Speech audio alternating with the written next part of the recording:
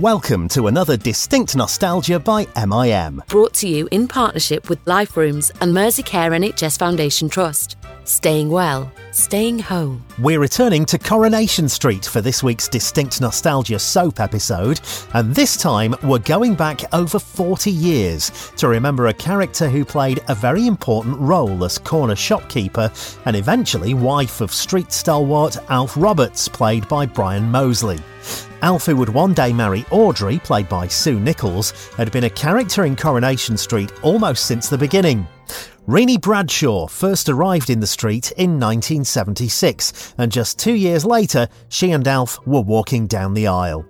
Renee was played by Madge Hindle, who'd been starring in another successful Granada TV series, the comedy Nearest and Dearest, with the eccentric comedy actress Hilda Baker and comedian Jimmy Jewell. As she recalls to MIM's Ashley Byrne, it was while in Nearest and Dearest that legendary Corrie producer Bill Podmore picked her out for the street role. Bill Podmore used to direct Nearest and Dearest, or the latter two episodes of series of Nearest and Dearest, and therefore I'd never been in the street, and it was handy to get somebody in the street. Of course, if you live in the north, they don't need to pay you expenses. You know, there's always that as a. So anyway, I joined in 76, and his invitation, you know, I didn't have to read for it or anything like that. I knew what I could do, and it was a shop, and I said, well, you know, I couldn't even work the till. I was fairly useless, but it was nice. I quite enjoyed being in. You know, whether had they not written me out and whether I would stayed much longer, I don't know, because I realise there's a wider world outside, and I may or I may not have stayed in. I don't really know. I can't tell. But however, they wrote me out. Of course, but in terms of the character itself, I remember her being quite a sort of. She was quite chatty, wasn't she? She was could be a little bit gossipy as a character. I think they wanted me to be like Ina Sharples, taking over sort of an Ina Sharples, Violet Carson. You know, Violet Carson played Ina Sharples, and I think they wanted that sort of character. But the problem was that I ran the shop, and you can't be icy like that if you're running a shop, can you really? You know, people wouldn't be coming in the shop, and it was rather difficult to be like that with in the circumstances that they put me, and it was very peculiar. But I remember Violet. I was terrified the first day. I found myself in the green room with Violet Carson. And I was terrified of her. And she said to me, "And how are you?" And she was very posh. She came from St Anne's, and lived in St Anne's. And she was said, "How's the day gone? And have you enjoyed your first day? Are you enjoying your first day here?" And I said, yes, it's very good. And she said, "And do you come from a theatrical family?" I said, no. She said, "Your husband's not in the business." I said, no. I said, "My husband's a solicitor." And she said, "Oh, quite right, dear. So much better than those dreadful actors." And she was great, really. And she played the piano, you know. And and always at Christmas, we nearly always had a piano in the Robber's Return at Christmas, and she would be playing it. And then when we'd finished shooting and everything, she'd start and we'd have a sing song, and it was just lovely. I was lucky enough to work with a lot of the original ones. It had been going 16 years when I went in, and or thereabouts, and of course there was a wonderful Annie Walker, played by Doris Speed, and Jack Howard played Albert Tatlock, and of course there was lovely Pat Phoenix there, and Bill Roach, of course, who was still there, and they were great characters, and Doris was just wonderful. Doris Speed, she was her first time she spoke to me, it was about the second day, and she said, "Oh, welcome, Madge. I'm so loved you in Nearest and Dearest. It was just lovely, and do you play bridge?" And I said, "No, actually, Doris, I don't." And she said, "Oh dear," she said, "I thought proper actors played bridge." When she well into being there. We were in the Rower's Return, and there was a guest in called Roger Brearley, and he was a very tall actor. And we were doing the camera rehearsal, and he was dodging about a lot. And she said, "Dear, what are you doing, Roger? You know, sort of dodging about like that." He said, "Well, I'm trying to keep trying to keep the shadow from you. You know, my shadow's on you all the time. So I'm trying to get it off." And she said, "Quite right, dear. The doled queues are full of young men who have cast a shadow on my face." Wonderful. Do you think that people like Doris and Violet and whatever were actually quite, do you think their characters and them were quite similar in a way? No, not really. Well, certainly Doris wasn't. Doris was very, very funny. She was, oh God, she was a funny, very, very amusing woman, and a left-wing socialist as well, and she was just a wonderful character. And Violet was different in her own. She was very posh. Was Violet very, very posh indeed? No, they were great characters, and I love being with them. I love listening to them because they'd done so many other things. And Violet Carson played the piano for Have a Go, Joe, which was Wilfrid Pittles, and many years ago when I was a child and I was a little one. She went back a long way, didn't she? Oh yes, definitely. With regards to just talking about, you mentioned Jack Howarth. Now he was a bit of a character, wasn't he? Oh, it was wonderful. it was great. It was Jack. He came up to me and he said, that's the first thing he said to me was, he said, No. He said, I believe you come from Blackburn, Madge. And I said, yes. He said, he says, our David was conceived in Blackburn. I said, Jack, you've only just met me. I said, you shouldn't be telling me things like that. And he said, I think I'll call you Blackburn. He said, they call Cleopatra Egypt. There's no reason why I shouldn't call you Blackburn. And so he kept calling you Blackburn throughout the entire time you were there? Yeah, he did.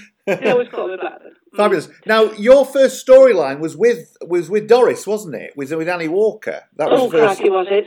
Yeah. I don't know. I think you were a bit of idea. You were a bit of a rival for her or something. There was some. I think she was because you came in to take over the shop, and I think that's right. I can't remember exactly what it was, but yes, and I remember having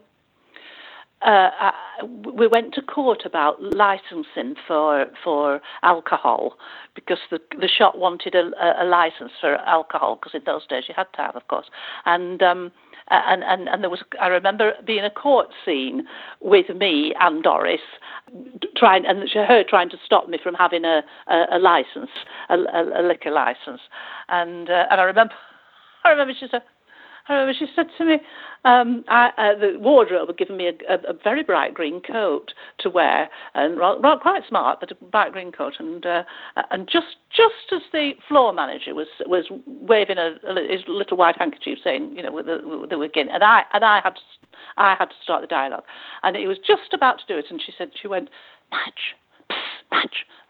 I went, what? She said, who told you suited green? And then I had to start with the whole proceedings. She was quite naughty. I remember that green coat, I do remember it. I remember it. I think I wore it quite a lot. They must have thought it suited your character. Now, of course, you're in the shop, and as you say, the shop is quite restrictive in a way, isn't it? Oh, it is. Yes, it is. But you are there to take in the gossip, aren't you? That's the whole idea, isn't it? When you're at the shop, yes, the whole idea. You do a bit of serving, and the till always hit you it hit you in the stomach. It didn't really work. It was a bit like do you remember Oatmeal Hours? Yes. When Ronnie Barker used to hit the till and he used to come and hit it. Well, ours did that. It was just very difficult to manhandle, and it was a prop that I never really got on with. And you were in Open All Hours as well, weren't you? Of course. Yes, I was. Yes, I was. Yes, that were good days too. Indeed. So, of course, so you had the shop. You were there. I think you'd had I think the backstory was that had you split up from your husband or something? Or No. I'd come to join my brother. I had a younger brother who had gone in the shop first. He'd already been in it a month or two, and then I went in to be his sister, and then my character took off from there. Apparently, what happened? Going back to the beginning of your character, Renee visits her brother Terry Bradshaw. Terry. That's right. I was called Bradshaw. Yes, I was. And notices that the corner shop is for sale. She then decides to purchase the corner shop and opens it as Renee Bradshaw. That's right, I did. Yes, I remember that. Evicting Gail Porter, Helen Worth, Tricia Hopkins, Kathy Jones, and Elsie Tanner from the upstairs flat. So, right. Was that right? So your character wasn't very popular at the beginning. No, she wasn't. No, I'd forgotten all that. Yeah. So who was the guy that played your brother then? Let me have a look. See if I can find him. I think he's died. It was nice, lad. But somebody told me that he'd died. He was played by a guy called Bob Mason. Bob Mason, that's right, Bob Mason. And he died in 2004. I thought he died. Yes. He was only a young man. He was only 50. He was 53. 53. That's yes, I thought so. Yes. But he'd been in a lot of things. He was in all sorts of things over the years. Yes, I noticed him quite a few times in various things. Yes. Yeah. Yeah, and then of course they married me off to Alf Roberts. Well, let's talk about that, because obviously that was the main thrust of your period there was getting together with Brian Mosley. Tell us a bit about Brian and how what it was like working with him. Oh, it was lovely. We did enjoy one another's company, and in fact, we now and again, the four of us, Norma, who was his wife, and Michael, my husband, we sometimes would have an evening meal together, or something like that. We became friends. He was a very, very nice man, lovely family man. He had 6 children, and he was just a sweetheart. But he was very naughty. I would say to him, if we had a particularly lot to do, and the storyline was us. I said, "Come on, Brian, let's just go snip it." When other people were rehearsing, I said, "Come on, let's just nip into the corridor and just go throw the lines at one another." And he'd say, "Oh God." I was bullied. "Oh, you do bully me." He said, "Christ, I'm not really married to you, And he used to say things like that. And he was, but he was good to work with, very good to work with. He was always very sound and solid, and and he was good fun too. No, I had a lot of admiration for Brian. No, he was a sweetheart. Of course, he'd been in the program for quite a long time, hadn't he? Before, yes, he had. Yes, he had. When did you get a sort of inkling that they were likely to marry you off with his character then? Oh, well, you pick up the script on the Wednesday, and there it is. Oh, hello. And you start sort of, and then you thought, oh, are they going to pal us up together? And there was a build-up, of course, a little build-up, but it's never a very big build-up because they haven't time. But it was. You just get the script and you just find out from there, how it progresses, and then of course there was a marriage and all of that malarkey, and it was okay. But it was a very, very funny thing. It always tickled me that every time there was something like a marriage in the thing, Bill Podmore always used to have a little glass of champagne, all of us. To celebrate. It seemed ridiculous to me, because we weren't really getting married. It was lovely, though. It's a nice thing to do. And what do you think about Alf and Renee? Do you think they were suited? Well, no, people didn't. Members of the class never thought so. We were all right. We worked very well together. We were fine, and it didn't matter to me, and it didn't matter to Brian, I don't think. And then we worked well together, fine, and we had a bit of fun, and it was it worked very well. I think the writers didn't quite know what to do with us, because Brian had said right at the very beginning, I believe he'd said, right at the he said, I would like a happy marriage. I'd like it to be a happy one. He said, because, marriages are always splitting up and there's drama. He said, why can't ours just be mundane, an ordinary marriage, And of course they can't do ordinary. They've got to do big stories and stuff. So, of course, and of course the big story was him being a widow. Indeed, we'll come up to that in a moment. But of course, while you were in the programme, this was the sort of late 70s. So as you say, you got all the older characters who'd been there a long time. They were still there. But you'd also got some newer ones. You got Ivy, I think, was in there at that point, and that's right. All those kind of people. So the cast was starting to grow a bit, wasn't it? Oh yeah. So there were the ones that Ivy and all the ones in the they'd all been and sort of. There were singers and dancers and musical artists, Lynn Perry and Liz Dawn. Oh, she was lovely. They were lovely. But although Doris was so very nice to them, she always thought of them as turns rather than actors. She did. Oh yes, yes, and not in a great disparaging way at all, but just that's the sort of word she gave them, because I suppose because they hadn't. But then neither had she. She hadn't come up that way. Her parents were in variety, and she was carried around. She was born in a trunk, It was sort of life for her when she was a child. Yes, indeed. And of course, you were there when, of course, the fantastic Jean Alexander was still in the programme.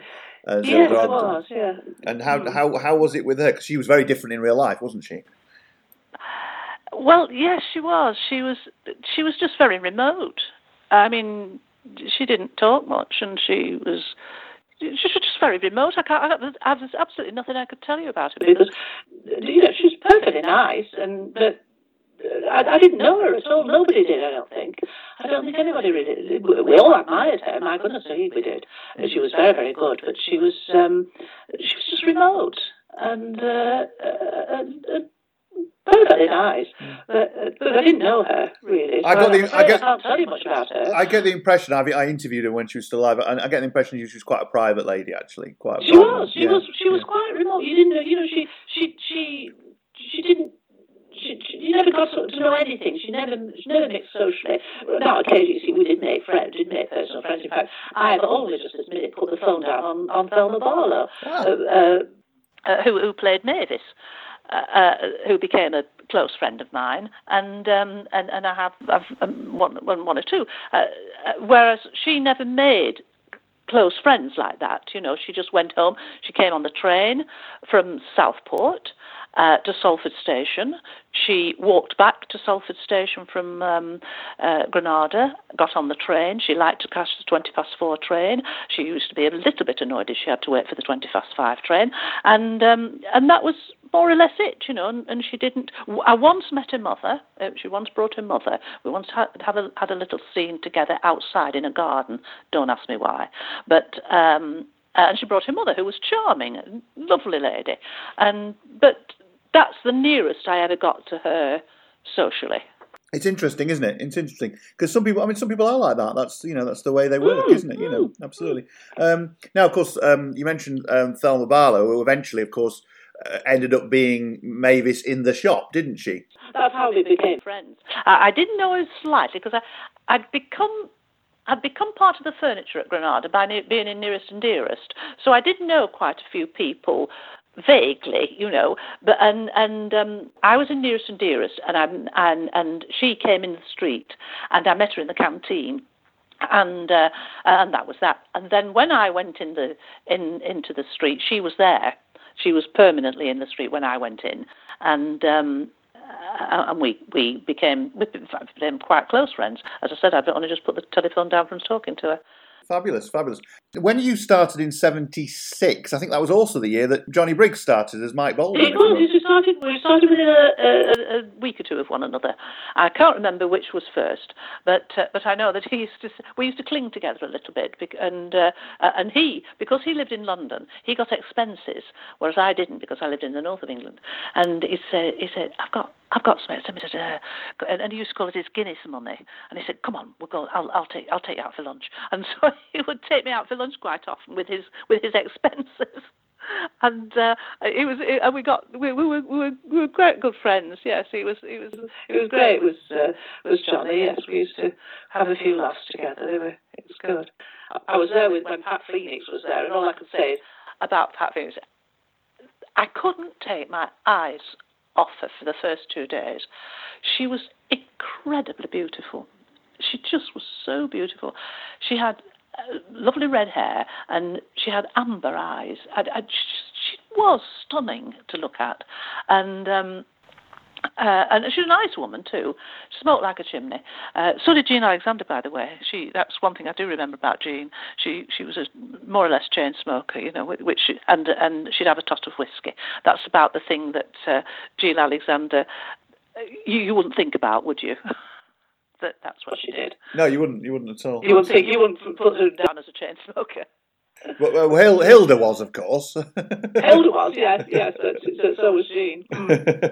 So I mean, Pat Phoenix and Doris and Violet, who played, we're going back to a period now when they were, in a way, well, I mean, people in TV programmes today are stars and all the rest of it, but they were huge in a way, weren't they? Oh, huge, absolutely huge. And of course, they all came. Nobody knew who they were. They weren't stars when they started it. They were going into this little thing at Granada for sort of 6 weeks, and that's all they thought it was. And of course it's still going after 60 years. It's amazing. Yeah, and of course, the period you were in it is my favourite period because it's just when I first started watching. When you were a child. Yeah, exactly. Of course, there was also Bette Lynch, of course, who was Julie Goodyear. Julie and I got on very well together. She's very, very comical, is Julie, and we used to sit together sometimes in the green room and laugh a lot. Did a lot of laughing. We'd have a little lunch together now and again, and a drink sometime, yes, Julie and I. Now, of course, today they do episode after episode after episode. In those days, I think it was two a week. In our days, we did 2 a week. We did, yes, we started, our schedule was, if you were in any of the filming, you went in on Monday, and then you started Monday afternoon rehearsing. We did a little bit of rehearsal not a rehearsal. We never did a read through. You did a little rehearsal on Monday afternoon because you'd done the filming in the morning. All day Tuesday working. Wednesday we did the producers run of two shows. And then Thursday we had off. We didn't come in on Thursday, until Thursday afternoon about 1:00, and we started recording the beginning, and we worked until 6:30, and then we came in at whatever time you were called on Friday and worked till 6:30, and hopefully you got two shows in the can.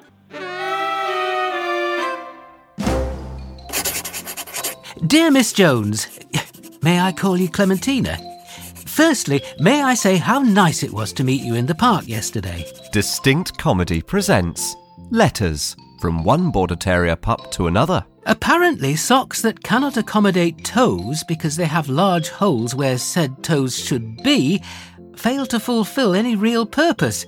Based on true events seen through canine eyes. I now know that I'm definitely afraid of both heights and, not surprisingly, of big ladies. Dear Clementina. New episodes every Thursday. Available to listen now at distinctnostalgia.com. Sincerely yours, Stanley Burke. Woof!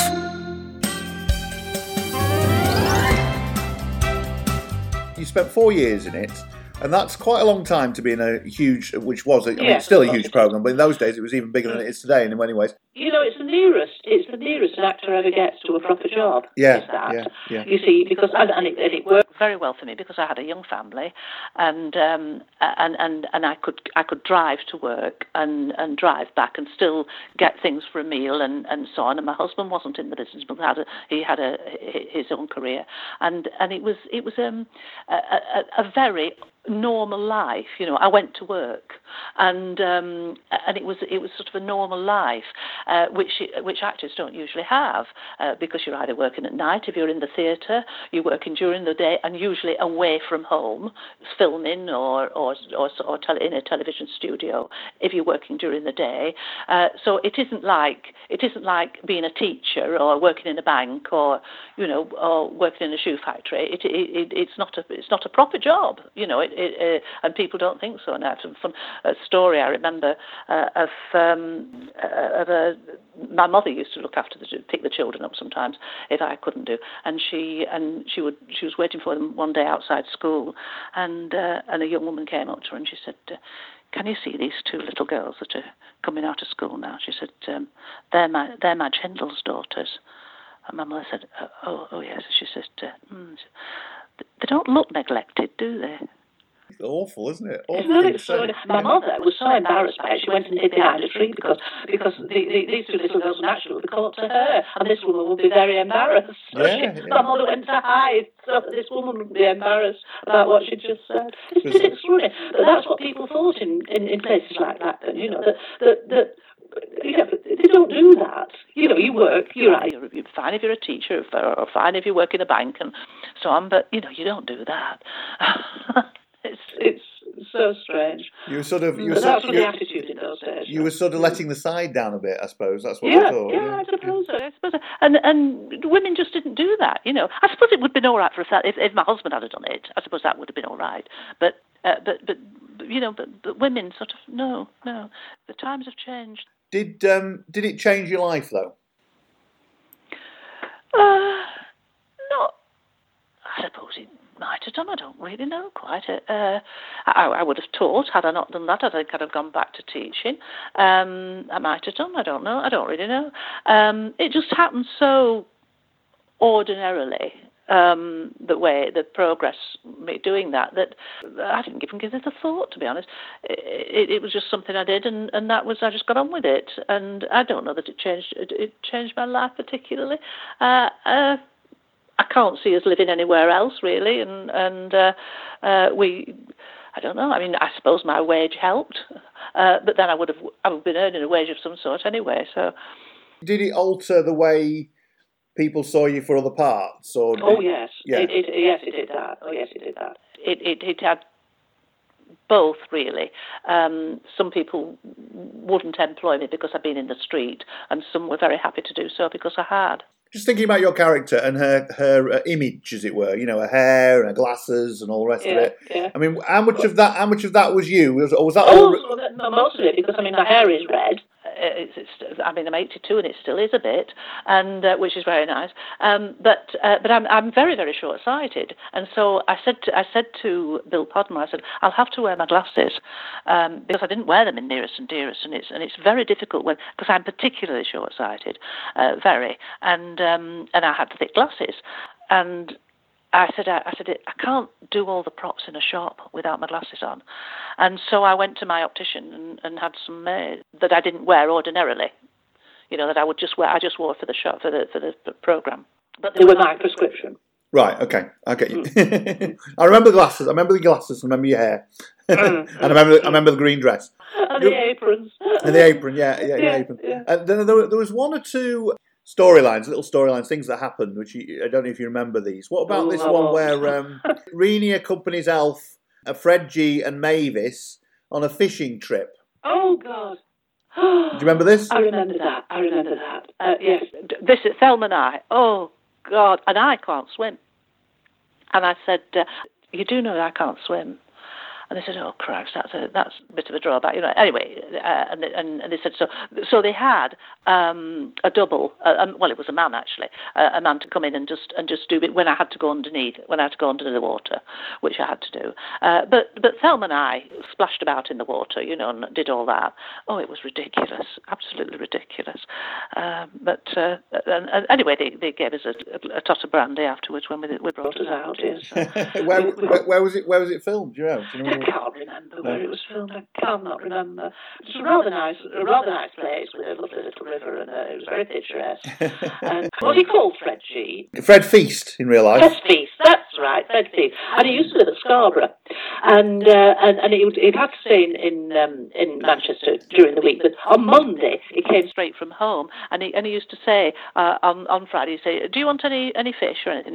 He said they do lovely crabs and things, and he used to bring with half a dozen crabs or something like that, and dole them out to the cast. We'd order them on a Friday, and he'd bring them on a Monday. It was great. I think he was in Kes, wasn't he, as well? Like I think he was. Yes, he was. Lynn Perry was in Kes as well, wasn't she? Yeah. Yeah, that's right. Yeah. Going back now, in terms of your marriage to Elf, apparently everyone thought that Elf was marrying you for your money. Apparently, that's what they thought at the time. Yeah. I can't remember. And you ended up having a very small service in a registry office. That's right, we did. Yes, we did. I remember that. Yes, and I had a again green, like a peppermint-coloured little sort of silky suit on and a little half hat with feathers on. Oh, I remember your hat. I remember the hat. Yeah, I remember the hat. I remember that. And my big glasses. Fabulous. So I mean, it was an interesting time, and then of course it came to. You were in it for 4 years, and I think you were there when they had the ITV strike, weren't you? Were you there that year? I remember somebody. Stephen Hancock played Ernest Bishop, who was married to Emily. And I remember being on the floor. This wasn't the main strike, but he caused a strike by they always used to stop at 4 o'clock for cups of tea and so on. And when we got back, and Stephen was desperate to catch his train. He lived in Stratford. He was desperate to catch his train, and he said, "Oh, come on, let's get on with it. Oh, come on, where are they? Let's get on with it." And he said, "Well, we can't get on because we're waiting for somebody to come and just couple the sink up because she had to turn the water on." And oh God, he said, "I'll do it." And so he just got on and he coupled it up, and it caused a strike. They all walked out. Oh God! When was the strike? It was 79. Oh, was it? Oh, I was there then. Yes, it was then. Yes. Were they doing Brideshead Revisited then? That was on a couple of years later. Yes, but they were doing it then. They might have been filming. Yeah, they might have been filming it. They were filming it. I know. I remember seeing them. Yes, it's true because they were ages before they could get the two fellas together again, Jeremy Irons and Anthony Andrews. Yes, that's right. And they were quite some time before they could get them together again. I mean, Granada, when you think about it, did some massive projects, didn't they? I mean, there was that, and there was Jewel in the Crown. Oh, yeah. You were always sitting next to somebody. I mean, I was asked. I happened to be out of the street for a couple of weeks, and they'd written me out. As they do write you out, and I wasn't in. I think Brian and I were supposed to be on honeymoon, I think, and Laurence Olivier was doing a play at Granada called Hindle Wakes, and he picked a cast that really didn't have Lancashire accents. So they asked, could two people from the street go and just keep talking to them so that they pick our accents up? And Brian and I went, and they said, no, you see, you couldn't get that sort of job anywhere else. And there was Laurence Olivier, sort of, it was wonderful. There was always somebody there that you went, oh heavens, oh, look, it's Omar Sharif walking through, oh gracious, yes, there's always that sort of going on. In terms of your character's departure, as it were, in 1980, I mean, all that I mean, they really did go to town in terms of writing you out. It's quite a dramatic ending, wasn't it? Oh God, yes, it was. It was very dramatic. I mean, it took ages to film. The storyline had been that you'd been learning to drive, hadn't you, or something? That's right. Yes. And I was arguing with Brian, who was in with me. I had proper lessons because I know there was a man came in to be the driving instructor. I remember, nice fella who came in to be the driving instructor just as a guest appearance, and so I remember having driving instructions from him and doing a bit of that, and then I was in the car with Brian. I think yes, I was in the car with Brian. I think, and it came to a temporary lights, and they were green, And I couldn't get, and I'd slowed down to stop it, and I couldn't get it going again, and it just, and I got it going, and just as it changed again to red, and of course naturally there was a big lorry coming the other way, and it crashed into me. I remember it really well, like yesterday. It's bizarre, isn't it? Thank God they did. Thank God they did the. I said, just a minute before we do this. Can I just? I said, because I'm not going to go through the windscreen. And they said, no. What they do is, and they did it, and then they reversed the shot, right, to look like I'm. It was very technical and all of that. I remember it really well, and I was only 6 years old at the time. Yeah. Well, one of my daughters was 14, and she crawled onto my knee when we were watching it, with her arms around me. And our younger daughter was 14 at the time, and a bit too big for sitting on Mummy's knee, but she did. No, it didn't go down very well with viewers, did it? They didn't want you written out, did they? No, they didn't want me written out. No, I got a lot of letters. It's very, very odd. I still get fan letters now. Only 2 or 3, but I still get them now and again. I got one the other day.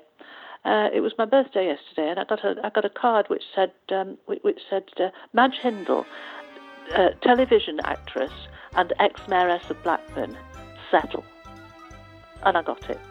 Fabulous. I mean, that's amazing that it can get to you, isn't it, really? I mean... Take 23. Distinct Comedy presents. Oh, hello. I'm Jolyon Carp. I'm doing a voiceover. Oh, hello. Experience a day in the life of Voiceover Guy. Take 13. I'm playing a pirate. Are you sure you're in the right place? Written and performed by Jonathan Kidd. Take 24. Aha! Splice the main brace, me hearties. Get on down to Captain Jacob's Boat Supplies. Sale is now on. Get it? Oh, good. Let's treat that one as a run-through. Aha! Available now on the Distinct Comedy Podcast. OK, then. Can we do a series of less piratical wild ahas in 3s, and we'll splice them on? That OK, Paul? The trials and tribulations of a life spent in voiceover. Sorry, I only have 2 lemon with honey. I'd like my coffee. I shall scream without a coffee. New and original comedy. Softer. Aha! Well, actually, on reflection, I'm not happy with them. I like what we had, all rough and piratey. Listen on Apple, Spotify, or wherever you get your podcasts. Or I might have to give you a black spot. That was blood out of a stone. Won't use him again.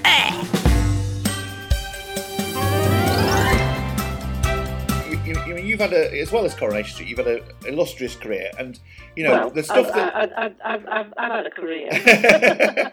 but before Corrie, of course, you were in Nearest and Dearest, of which was very special to you, wasn't it? You did a lot with Nearest and Dearest, and you've done things. Well, it was my first series. Yes, it was the first time that it was a series, and I had it was sort of like a proper job. Yeah.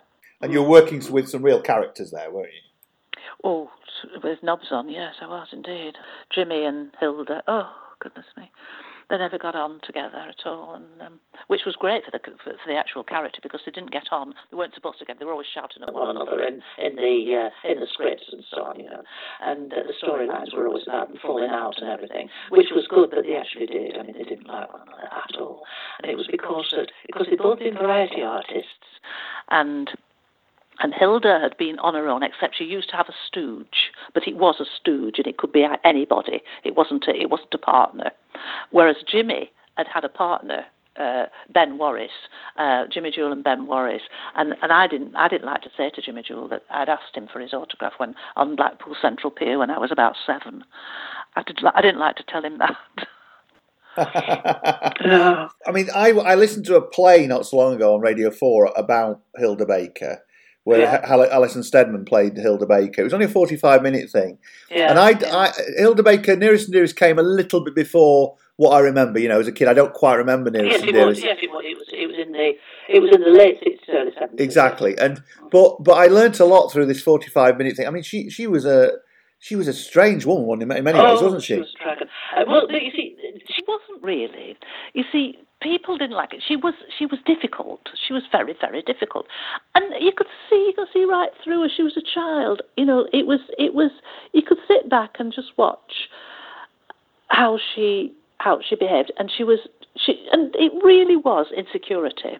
You could just see it burst out of her soul, this insecurity, and you could just see that, and she was, she was a little ugly person, and she wanted to be beautiful and glamorous and so on, and of course she didn't take to me because I was 30 years younger than she was, and the same sort of age as the producer and the writers and the director, and we were all of an age, and she was a bit jealous of me in that respect, but I understood why she was. I could see that because she'd been a big star. She had been, and this was acting, and she could act. She was the one who could act. There was no question about that. And other than Jimmy, of the two, if we put in the two of them together, she made me laugh. And you can't dislike somebody who makes you laugh. Indeed. Did you? I mean, obviously there was the intensity of doing the comedy, but did you all socialise as well? Well, Jimmy never did. Jimmy didn't socialise at all, not at all. He definitely he didn't speak much to anybody. He was a solitary figure. He was all right with me. He was fine. I went on tour with him at one point, but he was all right. He was all right, but he wasn't a sociable animal at all. He thought he was, but he wasn't.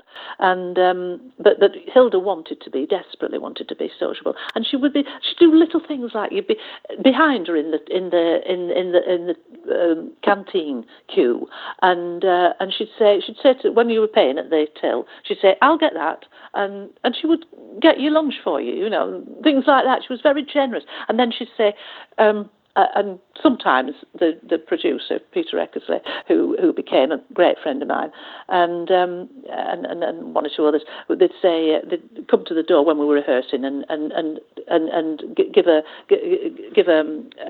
little acknowledgement of, are you going for a drink tonight? Flick your hand up and just before we came home, and I'd nod, and then she'd say, are you going for a drink? And so I she wanted to be with us, and that, even though she was a lot older than us, she thought she was 30, and she used to do a wonderful sketch of sitting on top of a bar stool, and it was hilarious, and she was just very, very funny, naturally very, very funny, and you could see where the insecurity was, and she wasn't good at learning lines. That was always difficult, and it used to send Jimmy. Oh, he used to go raving mad, and because he knew all his lines, but I used to say, well, yeah, he knows his lines, and that's about all. It takes more than learning your lines to be an actor, and which is very. But I mean, she was, for my mind, she was a lot better than him, and although she had an awful lot wrong, and she wouldn't learn her lines, or she couldn't learn them. I don't quite know which, and it was because she was sort of always interfering, always wanted to see get it right, and she'd look and you'd think, and I could tell, I knew that she thought he wasn't doing it the way she wanted him to do it, and of course she wasn't in a position to say so, and she didn't say so, but it used to throw her very much, and that, so therefore this animosity crept in. Oh God, it was a thing and a half. It was extraordinary. So much so that in the business, everybody talked about it, and we used to get a guest every week. There would be a guest come to play a small part or something, and they'd all come and say, "Oh, we're dying to come into Nearest and Dearest," And you'd meet people and they'd say, "Have you done your Nearest and Dearest yet?" And that sort of thing. But it was talked about in the business very much. It lasted a long time, didn't it? It was on quite a long time. It was 5 years, I think, on and off. Yes, but I mean, not continually. We did we did a clump in the spring and a clump in the autumn or something like that. I can't just remember, but we certainly did 2 series. We'd do 13 or 14 programs a year in 2 lots. Because I know I went to the theatre between. At one point, it's quite interesting that Bill, because Bill obviously knew you in that in Nearest and Dearest, and then decided that he wanted you to do Coronation Street. Yeah. But in those days, what tended to happen with serials or soap operas or whatever was that they didn't tend to use people who had been in other things, who were well known in other things, did they? No, they didn't. But I wasn't terribly well known, you see. I wasn't recognisable in Nearest and Dearest because I was only 20. I think I was about 28 when I started, and I was about 32 32 or 3 when we finished, I can't remember. I was only in my very early 30s, late 20s, early 30s, when I did that. And of course I played a middle-aged woman. And so I wasn't recognised at all in the street. So it was quite safe actually to go into other things. People didn't recognise me from Nearest and Dearest, thank goodness. What was Bill Podmore like as a producer? Oh, he was all right. I mean, I knew him when he was a cameraman. He was a cameraman on Nearest and Dearest at first, and then he the first series he was one of the cameramen, and June Howson directed it. Peter Eckersley produced it, and June Howson directed it. That was the first 2 series, I think, and then the next one, Bill was directing it, and as I said, Bill had been a cameraman, very, very good cameraman, and that was his come from. I just always remember his name being at the end of the credits on loads of programs. Right. Brass. I think he was producer of Brass as well, and yes, he was. Yes, he was. Yeah. No, he did lots of things as well. Yeah, no, he did. He was very good. He was very good. He was and very, very concerned. It was. Once she upset me once on the floor as we were recording, and I was sort of stifling back tears. She was being not very nice to me, and obviously they saw this. We know what's happening to Madge, and he came down on the floor and sorted it out in the most wonderful way, without saying anything, without a showdown or anything like that, and he did it absolutely spot on, getting it, writing it, and it was she was being quite unkind and so on, and anyway, she used to do little tricks like that, but as I say, she did make me laugh. Well, let's just round up and talk just finally about Coronation Street, because this is the 60th year. There's something about serials or soaps, isn't there, that people do connect with. It's something quite special. Yes, they do. They do. Mm-hmm. Why do you think that is? What do you think it is about that kind of thing? Well, I think it's because they get used to seeing it. They get used to seeing that these people are entering into their sitting rooms twice a week or 3 times a week, and they think they know them, and it gets to a point where I mustn't miss it. Now they don't need to miss it, of course, because there's iPad and God knows what, and so they're all right. But I mean, in my day, you had to be in at 7:30 if you wanted it, and people were. Indeed. And they pull things off for Coronation Street sometimes. You had to be there. Yeah, absolutely. Yeah. So when you look back at it, your time in it, obviously I brought back some memories today because we've been talking about it, but what's the lasting thing that you always remember about being in the programme? Well, it was a very happy time of my life. It was very happy. Not just because of Coronation Street, but because it being in something like that allowed me to have a very normal family life. As I say, it was a proper job. And we had a very nice family life. And it was just at the right time when the girls were sort of, how old would they be? About 11 and 9 or something like that they were, and it was rotten for them at times. Because maybe go on holiday. I remember going on holiday. I remember being in Paris and somebody and being on the Champs-Élysées, and I remember somebody shouting across saying, "Hello, Renee, how much is sugar in your shop?" And think people used to say that all the time, and it wasn't so easy for my girls, and my husband, but they weathered it and they didn't mind it at all, and it was a bit of a nuisance for them at school sometimes, the people were a bit jealous at all of that. They had to deal with all that, but they did, and they're fine, and of course one of the daughters is in the business herself, so it was a very nice time of my life, a very nice time. It's been fascinating talking to you, and it's taken me back. I'm thinking about a little boy sat there watching it on the telly. Take me back too. and I saw you the other night. You were on again in one of the episodes of Open All Hours. I saw that the other night actually. They keep showing the old episodes of Open All Hours. Yes, it's amazing. That was another happy part of my life, being with Ronnie Barr. Really, really nice to talk to you, Madge. It's been lovely. And you. Take care. No, nice to speak with you. Bye-bye. Thank you. Bye-bye. Distinct Nostalgia is produced by MIM.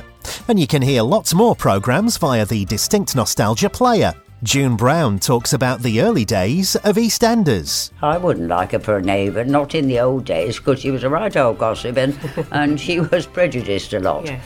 But they used her to get rid of prejudice, particularly in the gay storyline with Michael Cashman. Yeah. Henry Kelly is back and going for gold.